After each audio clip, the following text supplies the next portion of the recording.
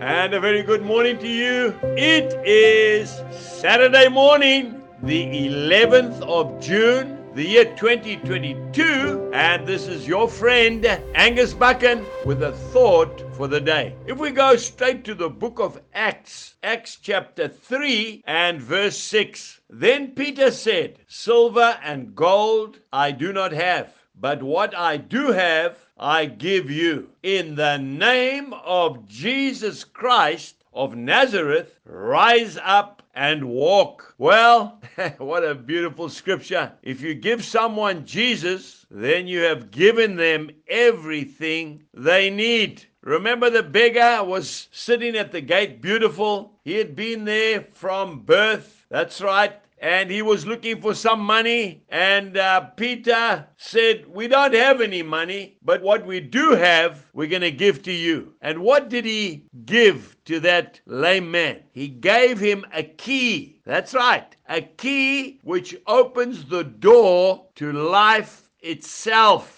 That's what it did. It gave that lame man healing. He could walk again. It gave him a multitude of blessings, opportunities, and new beginnings. How many testimonies do we hear of folk who have met Jesus and whose lives have been completely changed in an instant? You know, in the book of 2 Corinthians chapter 5 and verse 17, the word of God says, "If anyone be in Christ, they are a new creation. Old things have passed away. Behold, all things have become new." Now, I am one of them. That's right. On that morning, I will never forget it as long as I live. It was the 18th of February, the year 1979. I went to the little church in the main street of Greytown, and there I miraculously met Jesus. That's right. I heard the gospel preached. I responded to the altar call, and my life was changed forever. I went home. I started farming more efficiently. I started sleeping at night because I couldn't sleep up until then. I used to be so worried. I became a better, more loving husband and a father.